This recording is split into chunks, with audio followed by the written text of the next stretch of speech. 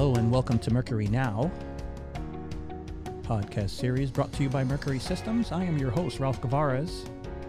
And today's topic, the scope of global engineering, as Mercury stands firmly behind its innovation that matters purpose and continues to deliver trusted, secure, mission-critical solutions to the defense industry. Joining me is Jim Gallagher, Global Vice President of Engineering for Mercury Systems. Jim, good day and welcome. Hi, Ralph. Thanks for having me today. So, Jim, before we dive into what's happening with global engineering, could you please give our listeners a brief background on your current role at Mercury? Sure. I'm the Global Vice President of Engineering for Mercury, and I've been in this role for almost 2 years. I joined Mercury in 2016 as part of the Microsemi acquisition. And for the first 2 years of that, I led the Secure Processing Solutions engineering teams, which was really quite similar to my role in Microsemi for my 6 years there. Prior to that, I spent 22 years in the automotive industry in a variety of software and systems engineering assignments. And let me tell you, after all those experiences, I'm quite happy to be part of the Mercury team. Jim, I'd like to paint a picture for our listeners by reading a quote from an article you wrote in our Mercury Rising newsletter that states, "We recognize that we cannot operate as separate engineering teams, but rather must be one engineering community. So to facilitate cohesion within our diverse, geographically separated team, we created engineering playbooks that describe our shared vision, common tools, processes, methodologies, and metrics to be used across all sites in each of our engineering disciplines." So my question for you, Jim, is what is the first thing that comes to mind when you think about engineering at Mercury? First thing I think of is innovation. Our engineering philosophy is truly centered on delivering innovation that matters to our customers. It's really what Mercury is all about. Our people are really committed to our customers' missions and drive to be innovative, truly bringing out the best in our engineers. We're always striving to develop new technologies. And it's not only to solve existing problems, but to be proactive and to plan for what would be required in the future. By collaborating across business units, our engineers are developing game-changing ways of delivering interesting, compelling, important technologies at a pace that's just not possible in a traditional defense contractor. I agree. And with the amount of growth that we've seen in the past 2 years, I'd say the pace is pretty rapid. I joined the company 4 years ago as part of the acquisition from Microsemi, and at that time our company had just over 500 total employees. Today, we've got over 600 engineers in a company that's rapidly approaching 2,000 employees total. That's amazing growth. And the diversity of skill sets that we've built is just incredible. 600 engineers at 15 sites. Think about that. Got RF engineers developing secure RF, microwave, and millimeter wave and miniaturized mixed signal processing products. We've got software engineers and firmware engineers developing anti-tamper and crypto solutions. We've got talented multidiscipline engineers developing secure processing solutions and storage solutions. Just the sheer breadth and depth of our engineering skill set's amazing, and it's particularly so for a company our size. And even through all that, and while we've experienced all that growth, we've really still been able to focus on driving towards the commonization of our engineering approach. Now, obviously, that just doesn't happen by accident.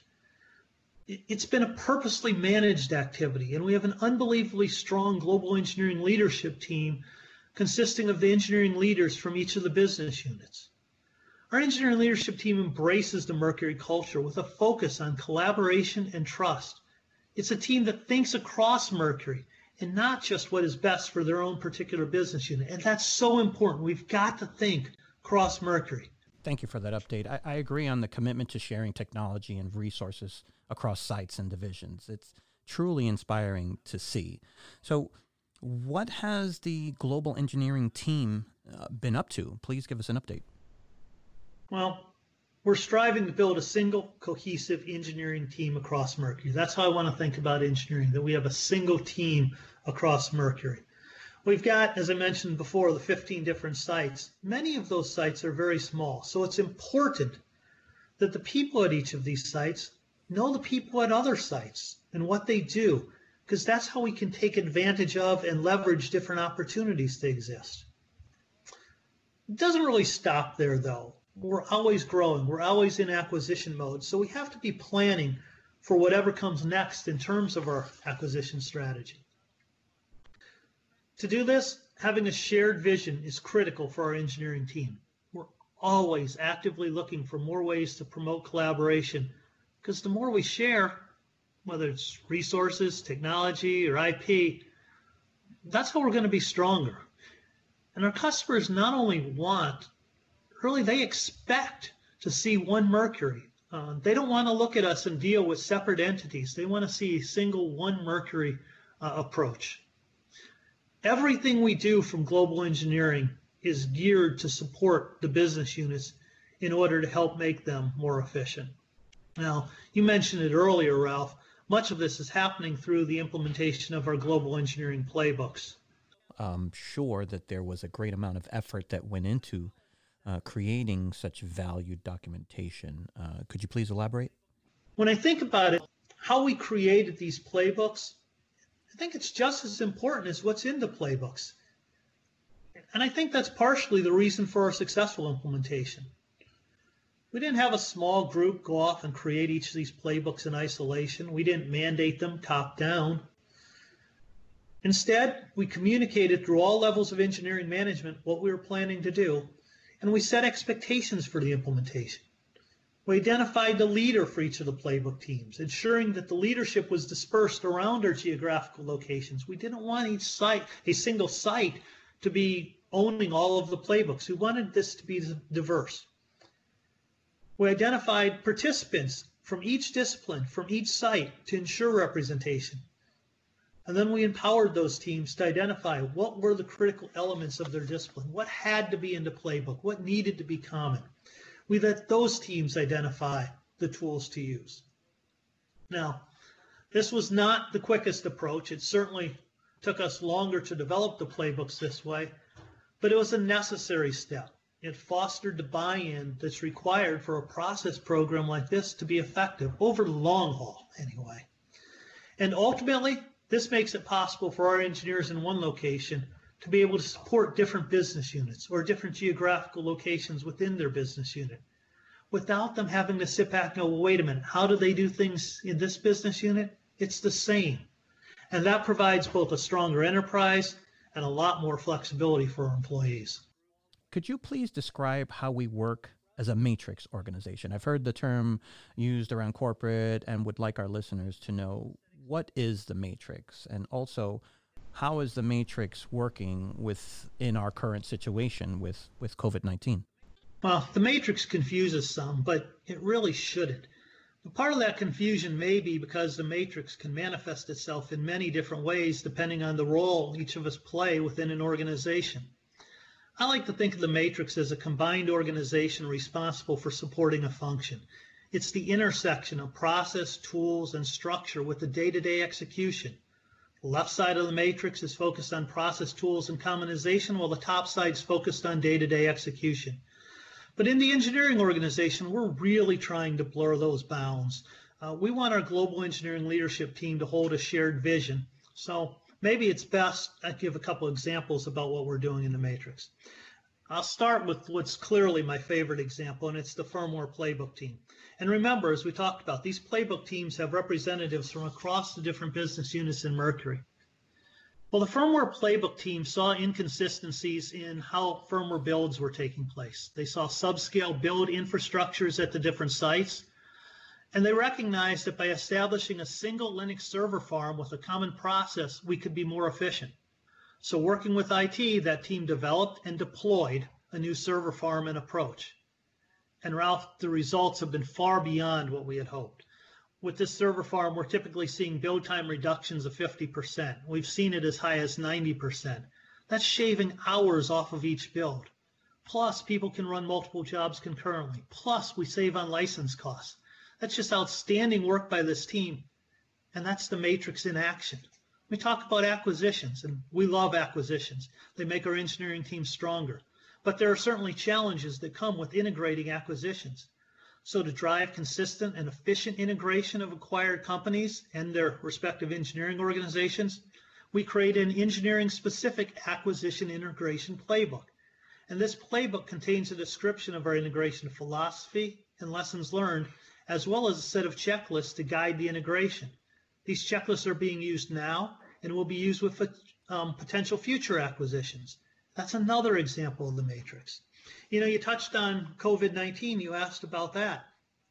Well, coordination with IT is another area that we lean heavily on the matrix. Most of us are working from home now. And when this team activity first started, our matrix structure really played a big role in sharing the best practices on how to set up our home networks to deliver the performance required so that we could continue to work with virtually no interruption. We work with IT on tool commonization across sites. The license cost reduction alone has been huge, but just as important, we're eliminating ongoing redundant support work. And we continue to see the matrix working to help with any number of IT issues, some related to COVID, some just part of daily activities. That's the matrix. And I'll give one final example on the matrix. Each year we hold events like the Engineering Leadership Conference and Engineering Technology Conference to promote shared technology across Mercury. That's the matrix in action. An analogy I like to use for the matrix is from football. Big football fan. But at a football game, you don't want to realize the officials are there. Officials at a football game are at their best when no one realizes they're calling the game. Well, similarly, in some ways, maybe the matrix is working best when you don't realize it's there. Thank you for clarifying the matrix, Jim. You referenced the Engineering Leadership Conference and Engineering Technology Conference. I understand those events were canceled, but you held a virtual event last week. Could you please tell our listeners about it? Yeah, last week we held an engineering technology review. We had planned to have our engineering technology conference live in Phoenix. I look forward to these events every year, but obviously we weren't able to hold that event due to the COVID crisis. We had a great conference last year, and I'm certain we would have had an even better event this year. Our agenda just looked fantastic. These type of events are critical for to be One Mercury. They allow us to share some of the best technologies, products, and capabilities within Mercury, while also promoting interaction by technical experts and leaders from all the sites. So while I'm happy we could do the technology review virtually last week, we benefit so much more from the live event when the innovators can interact. That being said, the event last week was fantastic. We were able to highlight 5 different technologies being worked across Mercury. We had a great overview of our custom microelectronics business. This is a new business unit that I hope is featured in one of your upcoming discussions. We talked about artificial intelligence, architecture design reuse, software licenses. The presenters did a great job, and we had nearly 100 people from across all of our different sites participating. Presentations were just outstanding. The quality of the topics generated so much cross-site discussion. I was really happy with the scope and depth of the questions. You can tell how a presentation is going based on the quality of the questions that come back, and we got some great questions. And I'm very confident that the ongoing discussions that started from this event are going to be worthwhile. I've already seen a ton of email exchanges back and forth on the AI topic in particular, so that worked out great. Events like this give our engineers a forum to share their technology innovations. They get to show off their work with people who can look for opportunities to apply them in other parts of the enterprise. Our people put a tremendous amount of effort into their work, and it's great that they can share it with their peers. And maybe more importantly, make some new connections across Mercury. Secondly, these events allow others to learn about technology being developed across the company. Maybe they're working on a complementary technology that can be paired with it. Maybe they have an idea to enhance the technology. This is something we really need to take advantage of. We have experts across all of our sites, and forums like this give us the chance to share some of the high-profile technologies that as a group we can potentially enhance. It's the power of Mercury. And then finally, these events give our technologists a defined forum to interact. We're always encouraging our teams to reach out across sites, across business units, to involve others in that white paper review, to involve others in a technical proposal review, to review that mechanical design. Fresh eyes from other technical experts are so valuable. That's some of the power of the diverse set of teams we have across Mercury. We're really building a tight-knit group of engineers, even if we are located at different sites supporting different business units. We're coming together. Well, congratulations on a successful event, Jim. It sounds like the outcome was certainly worth the effort. And being a trade show manager myself, I understand completely how gratifying an event like this could be for an organization as a whole. So again, congratulations to you and the entire team. Now, with FY21 fast approaching, what are some of the things that we have to look forward to from Global Engineering? Ralph, we have so much more to do. The list of things we want to do is endless. We're already talking about and working on round 2 of the playbooks, adding details, specifically Agile Scrum. That's so exciting. Looking at that for software to drive more consistency and scale. Adding more agility to our processes. We have an opportunity for greater depth of checklists and process and mechanical engineering, a group that's done really well with consistency. Well, let's go one layer deeper. We'll be working with our systems playbook teams. How do we implement the more effective requirements management process? We'll also have a heavy emphasis on implementing more digital engineering methodologies, such as model-based systems engineering. This is an area we recognize a shortfall and have added some key talent to help guide us going forward. We're working with IT to adopt new tools that simplify or automate tasks. We want to eliminate manual steps wherever possible. And I'm really enthusiastic about our next generation of product lifecycle management. We've aligned all our teams on one PLM tool to enable consistent configuration management to ensure that we process change orders and handle release process the same way across all our sites. So while we're thrilled with the progress made thus far, at Mercury, there's always more to do. I'm excited that our engineering leadership team is committed to simplifying cross-site interaction and employing common practices and tools. I know we have the people, processes, and tools in place to be successful. Working together, I think we can all look forward to an exciting, eventful, and productive FY21. Well, it certainly sounds like the engineering leadership team has a firm grip on direction moving forward, and I am eager to help market that innovation to the industry. So thank you for joining me today, Jim. I wish you safety and good health. Thank you.